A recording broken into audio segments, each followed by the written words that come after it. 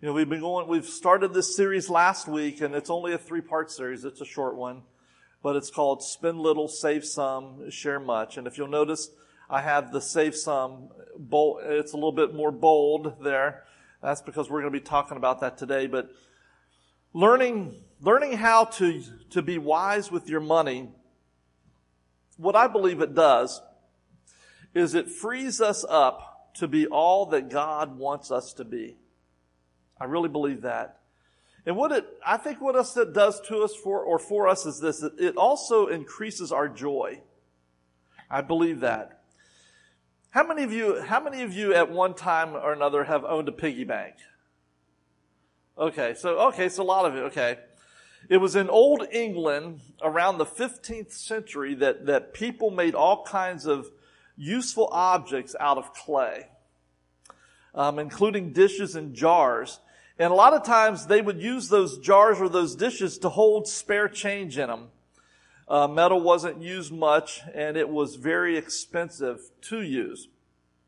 So dishes and jars were made from an easily available orange clay at that time, orange clay that they called pig.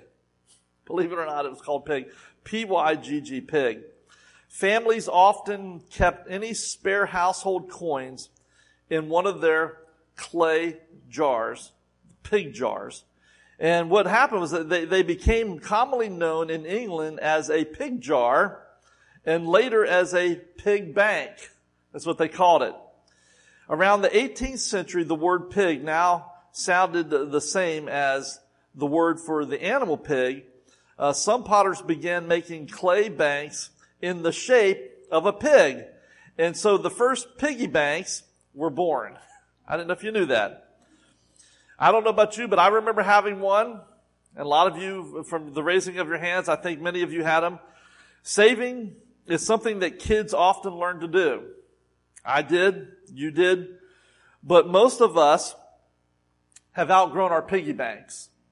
The unfortunate thing is that some have outgrown saving money as well.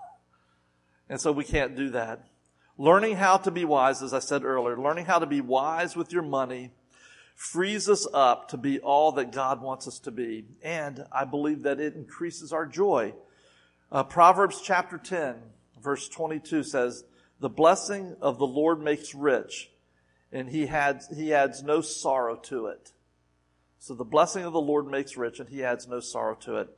I find that to be pretty interesting. Out of I would say one of the best lessons that we could learn is how to make money work for us in savings rather than against us by borrowing. And it's so true, because when you borrow, you have to pay interest. Interest, you might as well, that's like taking your money and flushing it down the toilet. Before going to Europe on a business trip, this man drove up to this bank. He had his Rolls Royce in downtown New York City, and he drove up to this bank, and he went in and he asked if he could have a loan for $5,000.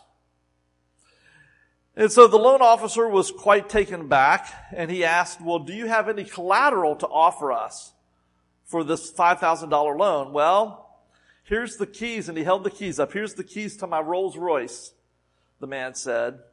And so the loan officer promptly had the car driven to the bank's underground parking garage for safekeeping. And the bank officer gave him the $5,000 loan.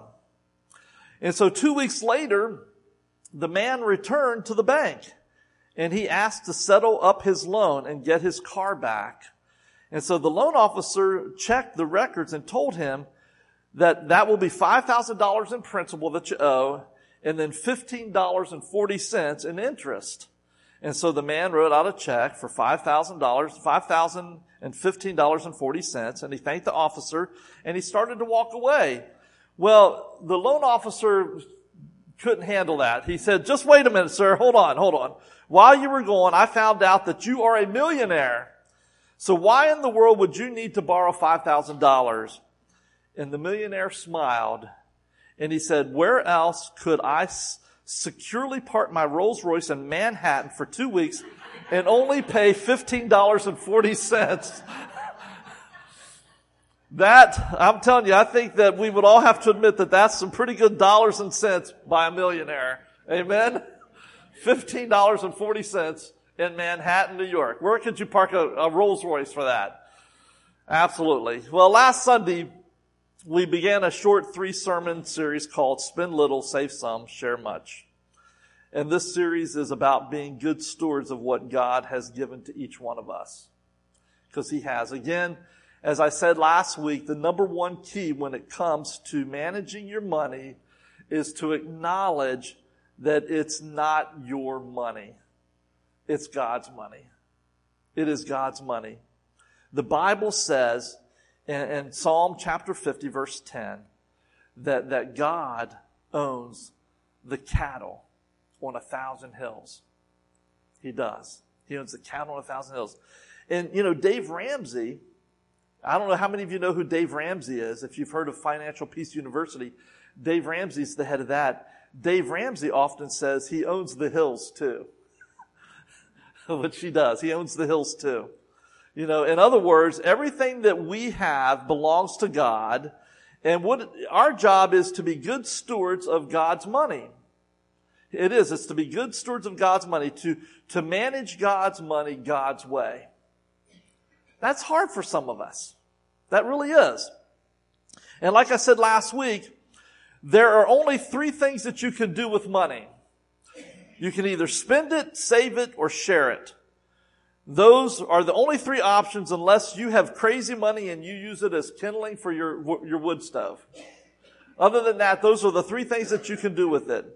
And so last week we talked about the prodigal son and his spending problem. You remember the prodigal son and his spending problem?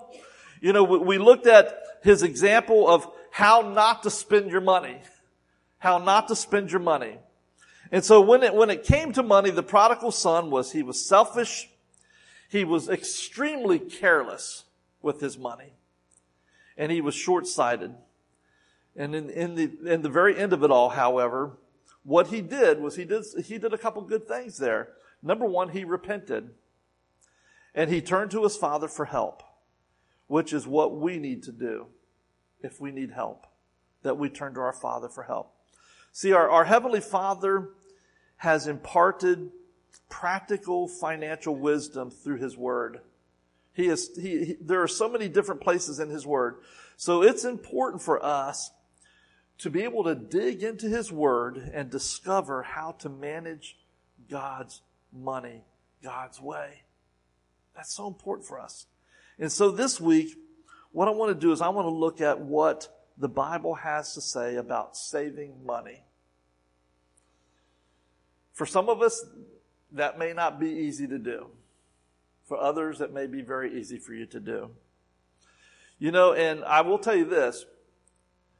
You can't look at a person and judge them because some of the people that would look like they wouldn't even have 2 pennies to rub together could be millionaires. And, because they understood the concept of saving money. And so they hoarded it. Absolutely. And so, but our Heavenly Father, He's imparted so much to us in His Word. I'm reminded of a couple who had been married for only a few months when the husband started to feel ignored by his wife. I say, come on. This went on for several more days, so eventually he confronted her with what he perceived as the problem. And this is what he said to her. He says, admit it, he ranted. You only married me because my grandfather left me $6 million. Didn't you?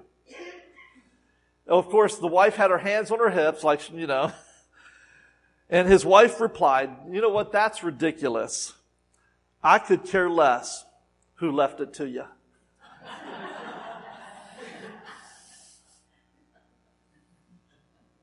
You know what, for many of us, the idea of having an inheritance, especially if it's $6 million, have an inheritance to our children, our grandchildren, seems like it's completely unattainable. I have a good friend who, he offered to tell me he was an eye doctor and he had saved like $8 million for his retirement. And now he doesn't really know. I mean, it's just money. He doesn't know he doesn't really have the family to give it to or to, and so he has $8 million, but it really is interesting to me to have $6 million to our children, our grandchildren. All that just seems completely unattainable. Most of us are just hoping our money doesn't run out before our life does. Remember, I talked about the PGA golfer last week. His name was Doug Sanders, who was trying to time his money to run out when his life would end. Good luck on that one, buddy. So we might be surprised to learn that the scripture says this in Proverbs chapter 13, verse 22a there. It says, a good person leaves an inheritance for their children's children. That's an interesting scripture. Unfortunately, not many of us measure up to the standard. Like I mentioned last week, if you remember, according to a survey that was done by Bankrate.com, 76% of Americans are living paycheck to paycheck. Paycheck to paycheck. That means Americans are living right on the edge. At least when it comes to financial planning. According to a separate survey of 5,000 adults it was conducted in December of 2015 by Google Consumer Survey. And it was approximately 62% of Americans have less than $1,000 in their savings account, and 21% don't even have a savings account. That's amazing. It doesn't take much for an emergency to add up to $1,000, does it? $1,000 doesn't really seem like all that much anymore, does it? It really doesn't. A car repair, a leaky roof, or a hospital bill, can get your heart beating pretty quickly, can it? That means 62% of Americans are living on a razor's edge, just praying that life doesn't happen to them. But something will happen sooner or later. It always does. It always does. And when it does, a lot of times what happens is these families will go straight to the credit cards or the home equity line of credit or a home equity loan, or even borrow money from friends and family to bail themselves out. And that is why the Bible tells us that wise people save money. Save for this rainy time, this rainy day. And so I think that it's important for us to be those people, to save. And this morning I want to look at a story of a very wise person in the Bible. And I want to highlight 3 biblical principles of saving money from his example. And that wise person is none other than Joseph. Remember Joseph? Joseph's story itself, I think, should be very familiar to you, to most of us here. But I want to set the stage for his story. See, Joseph, back in the book of Genesis, Joseph, has been living in Egypt now for many years. Remember how Joseph got to Egypt? His brothers sold him, took his coat of many colors back to his dad with the blood on it, and said that he had died. They had sold him into slavery in Egypt. So he had been in Egypt for many, many years. First, he was there as a slave. Then he was a prisoner. But see, one night, when Pharaoh's disturbing dreams seemed to be reveal a foreboding future, he turns to Joseph. Somehow Joseph ends up interpreting his dreams. So Joseph interprets Pharaoh's dreams as a warning from God. Egypt would experience 7 years of great abundance, followed by, immediately by 7 years of terrible famine. I mean, it was going to be a famine in the land, and it was going to be really tough. So not only did Joseph foresee the famine, thanks to God's intervention, but what Joseph also did was he devised a plan to survive it. He devised a plan to survive it. That's what he did. So I want you to listen to what Joseph tells Pharaoh. Here's what he says in verses 33 through 44 of Genesis 41. He says, "And now let Pharaoh look for a discerning and wise man and put him in charge of the land of Egypt. Let Pharaoh appoint commissioners over the land to take a fifth of the harvest of Egypt during the 7 years of abundance. They should collect all the food of these good years that are coming and store up the grain under the authority of Pharaoh to be kept in the cities for food. This food should be held in reserve for the country to be used during the 7 years of famine that will come upon Egypt, so that the country may not be ruined by the famine." He said the plan seemed good to Pharaoh, and he called all of his officials. So Pharaoh asked them, "Can we find anyone like this man, one in whom is the Spirit of God?" So then Pharaoh said to Joseph, "Since God has made all this known to you, there is no one so discerning and wise as you. You shall be in charge of my palace, and all of my people are to submit to your orders. Only with respect to the throne will I be greater than you." So he's going to be like the second greatest person in all of Egypt. So Pharaoh said to Joseph, "I will hereby put you in charge of the whole land of Egypt." Then Pharaoh took his signet ring from his finger and he put it on Joseph's finger. He dressed him in robes and fine linen and put a gold chain around his neck. He had him ride in a chariot as his second in command, and people shouted before him, "Make way." Thus he put him in charge of the whole land of Egypt. Then Pharaoh said to Joseph, "I am Pharaoh, but without your word, no one will lift hand or foot in all of Egypt." Wow. What a passage of Scripture. Joseph's suggestion were well received by Pharaoh and the officials that he had to deal with. In fact, Pharaoh determined that Joseph himself, he must be the wisest man. He's the one that interpreted the dream, so he must be the wisest man in Egypt. So Pharaoh puts him in charge of the whole project and actually makes him almost equal to Pharaoh, like the second in command. And so as this story unfolds, what I see here is I see three biblical principles about savings that would apply to our lives, and I want to share them with you today. The first one is this. The first biblical principle of savings is practical.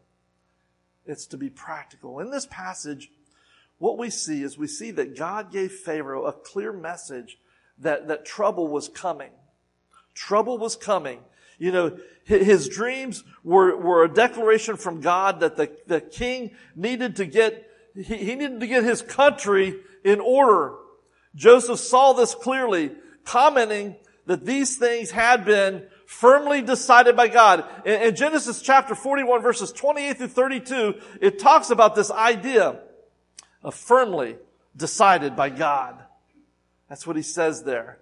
When the Bible tells you that something has been firmly decided by God, you better buckle up. You better buckle up. Pharaoh recognized the urgency, and he took steps to manage what I would say was this impending crisis that was going to take place. Unfortunately, you and I don't often get warnings like that, do we? We don't often get warnings of impending disasters like Pharaoh did. We just don't. I mean, it could be caused by someone else, and we have to end up facing the consequences because of that. So unfortunately, you and I, we don't get that opportunity. But one thing you can count on is this. Disaster is coming for all of us. You may be sitting in the middle of a financial crisis right now. You may be better off financially than you've ever been in all your life. Who knows? no matter what is going on in your life right now, you need to understand a vital point, and that is emergencies are going to happen for all of us. No one is immune to that. We all face those crises. Little emergencies happen all the time, don't they? They just do. The car breaks down. The kids need braces. Your AC breaks down when it's 900-degree weather outside. It always does that right at that time. Your roof is leaking. Your basement is flooded. Your toilet is overflowing. And that is why Larry Burkett and David Ramsey and other financial experts recommend that you set aside $1,000 in an emergency fund as quickly as possible in order to cover those unexpected expenses. Because it's going to happen. Some disasters, though, can cost a lot more than $1,000, can't they? Like I said earlier, $1,000 goes very quickly, doesn't it, in this day and age? Medical debt is consistently one of the leading causes of personal bankruptcy in the United States. When faced with a serious illness, the typical American family has the added strain of financial pressure. And that's really sad that has to be. That means that when you or your spouse or your child are sick, it's not just a health crisis, it becomes a money crisis. And that is so frustrating. That is absolutely frustrating. Medical emergencies can sometimes lead to another all too common financial disaster. And you know what that is? It's the idea of losing your job because you can't work. So, from our first fast food days, how many of you worked in fast food when you were young? I did KFC, I did McDonald's, National Fruit. I did a bunch of jobs there. But from our first fast food working days to the job we plan to continue throughout our careers, job loss is one of the most prevalent emergencies, and losing a job is an emergency everyone should plan for and plan accordingly. I'm telling you. Even a 16-year-old working her first job should plan to become unemployed. One of the wisest things that we can do is save at least 1 month's pay. In fact, Howard Dayton of Crown Financial Ministries recommends, and he recommends this kind of mentality. That is this, I don't need this job.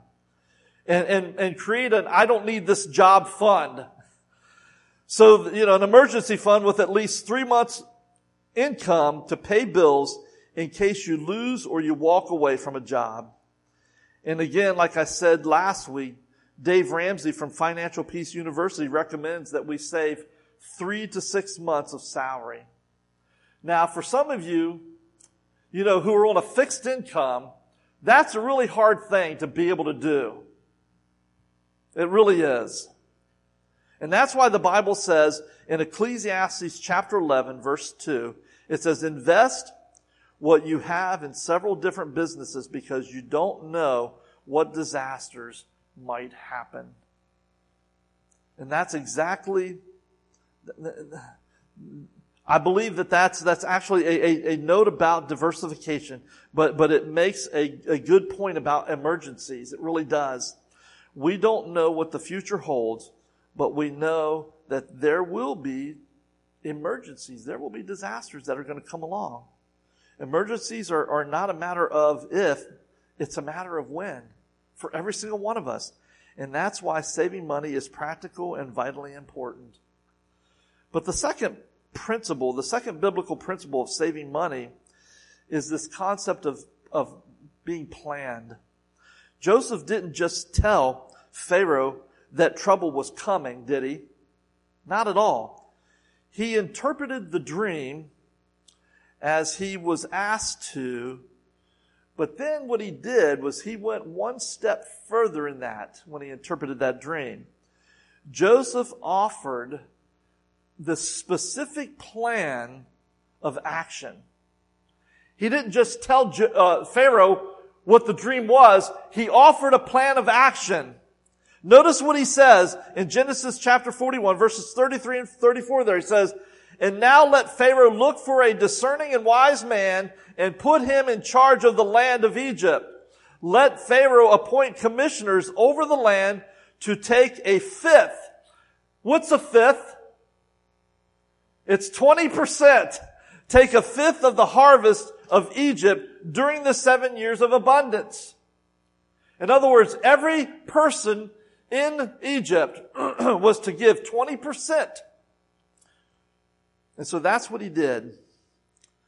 When faced with the realization that Egypt would flourish for 7 years and then face this famine, this absolute famine for another 7 years, Joseph's first instinct was to do this. Save, save, save. That's what he wanted to do. And so Joseph didn't simply suggest that each individual farmer save here and there, however much that they could. Instead, he put a number on it. He says 1/5, 20% of the grain that was to be harvested during the years of plenty would be set aside for the future. That's what he wanted. This was Egypt's emergency fund to be used only during the famine and only to supplement what each family was able to produce during the hard years. Joseph, he was a model servant. And further, he suggested that someone be put in charge to make sure that the savings plan went as he suggested. Hint, hint, hint, hint, His plan left nothing to chance. It was written down. It was built in. There was built-in accountability there. It had full support of Pharaoh. And with our personal budget, our personal budgets need to be intentional and they need to be well planned too. Each of us, every single one of us in here, we need to have a plan. You won't save money by accident. Trust me, I know that. I've never been able to save money by accident. You don't save money by accident. It needs to be planned. You need to write it down. Put actual numbers on a paper showing every dollar that will come in and every dollar that goes out. Do this every month. Even Jesus talks about the importance of budgeting your money. Here's what he said in Luke chapter 14, verse 28. It says, "Suppose one of you wants to build a tower. Won't you first sit down and estimate the cost to see if you have enough money to complete it?" That's just the logical thing to do, isn't it? Each one of us needs to do the same thing. We need to count the cost of living, count the cost of emergencies, the cost of retirement. And I know some people just hate the word budget. People don't like it. But a budget is not a straitjacket. Did you hear me? A budget is not a straitjacket. A budget doesn't mean that you can't or shouldn't enjoy your money. It just means that you are exercising control over it. Larry Burkett. How many of you heard of the guy by the name of Larry Burkett? Larry Burkett often said this. He said, "A budget is simply telling your money where to go instead of wondering where it went." That's what it's saying. So Joseph's savings plan teaches us some very important things here. The first one is this, is that timing matters. And the time is now. The time is now. If Egypt had delayed, if Pharaoh had given these thoughts that, we'll start saving in a couple years, but for now we're just going to enjoy the surplus, Egypt would have been in very serious trouble. Savings must be a priority. It happens now. You will only save money when it becomes very, very important to you. Otherwise, something else is always going to be more urgent. And that's the truth. The second thing that on Joseph's savings plan here is this, is that the savings needs to be specific. If you only save whatever is left over, I'm going to tell you right now, there won't be anything left over. That's for sure. Egypt set aside 20% in savings. 20%. Now, you might not be able to do that at first, especially if you're also trying to pay off debt. But you can start with 5%. You could start with 10% or even a specific dollar amount and work your way up to 20% over time. And maybe you don't even want to get to 20%. Maybe it's only going to be 10% or 15% or whatever. The third thing that Joseph says here is Joseph demonstrated that emergency savings should be kept totally separate. Remember, Joseph said that the food should be kept in Pharaoh's storehouses and it was to be guarded 24/7. It was going to be guarded. Joseph didn't sneak in there, a few times a week and make himself a sandwich. He didn't do that. That food was saved for a specific purpose. No one touched it until it was absolutely necessary to touch. And the same should be said true of our savings as well. So first we see from this story that saving money is practical. Furthermore, we see that saving money is planned. And the last thing I want to point out, the third biblical principle of saving money is profitable. Disciplined savings adds up quickly. And as the story continues, look what it says in Genesis chapter 41, verses 48 and 49. It says, Joseph collected all the food produced in those 7 years of abundance in Egypt and stored it in the cities. In each city he put the food grown in the fields surrounding it. Joseph stored up huge quantities of grain, like the sand of the sea. It was so much that he stopped keeping records because it was beyond measure. Can you imagine having that much grain, that much stored? By saving only 20% of the crop during the 7 years of plenty, Joseph had more grain than he knew what to do with it. The storehouses were completely full. They were completely full. They couldn't even measure how much they had. And this is the result of persistent savings. You just have to make part of your daily life is what you got to do. Soon it becomes perfectly natural to put a portion of your pay aside as savings. And then it's there when you really need it. What was the result? What was the result of this enormous wealth that Joseph had saved, that the whole city of Egypt had saved? What was the result of that? Well, the result was this. Egypt, Pharaoh, and Joseph became famous for wise savings. Egypt became a source of hope and help for the hurting. People came to Egypt from all over the world. They came from all over the world.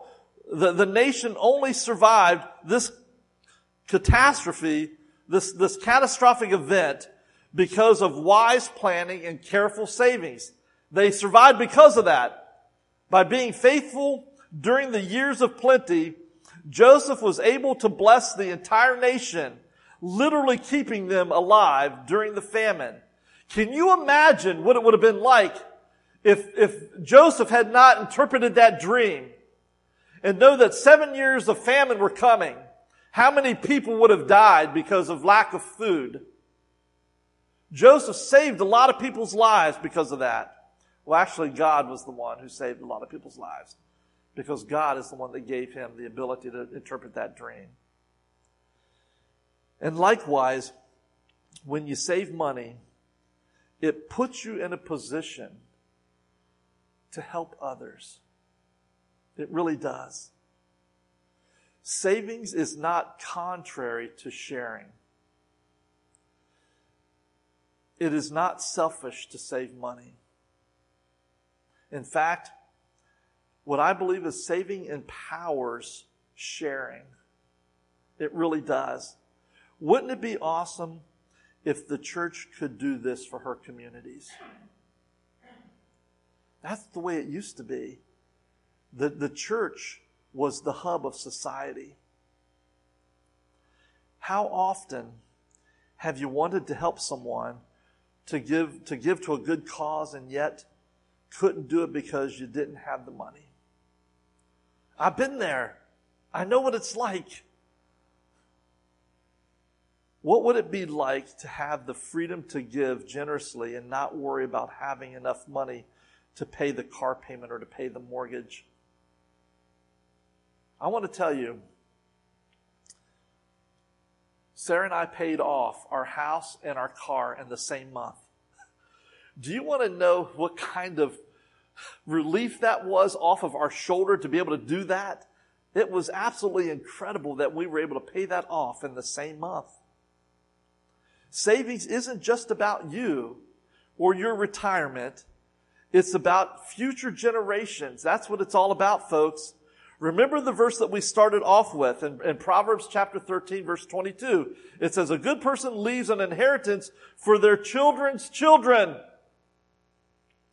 We have a responsibility to our families, to the future generation, to turn back the tide of debt, wastefulness, and consumerism that is leading so many families into financial ruins.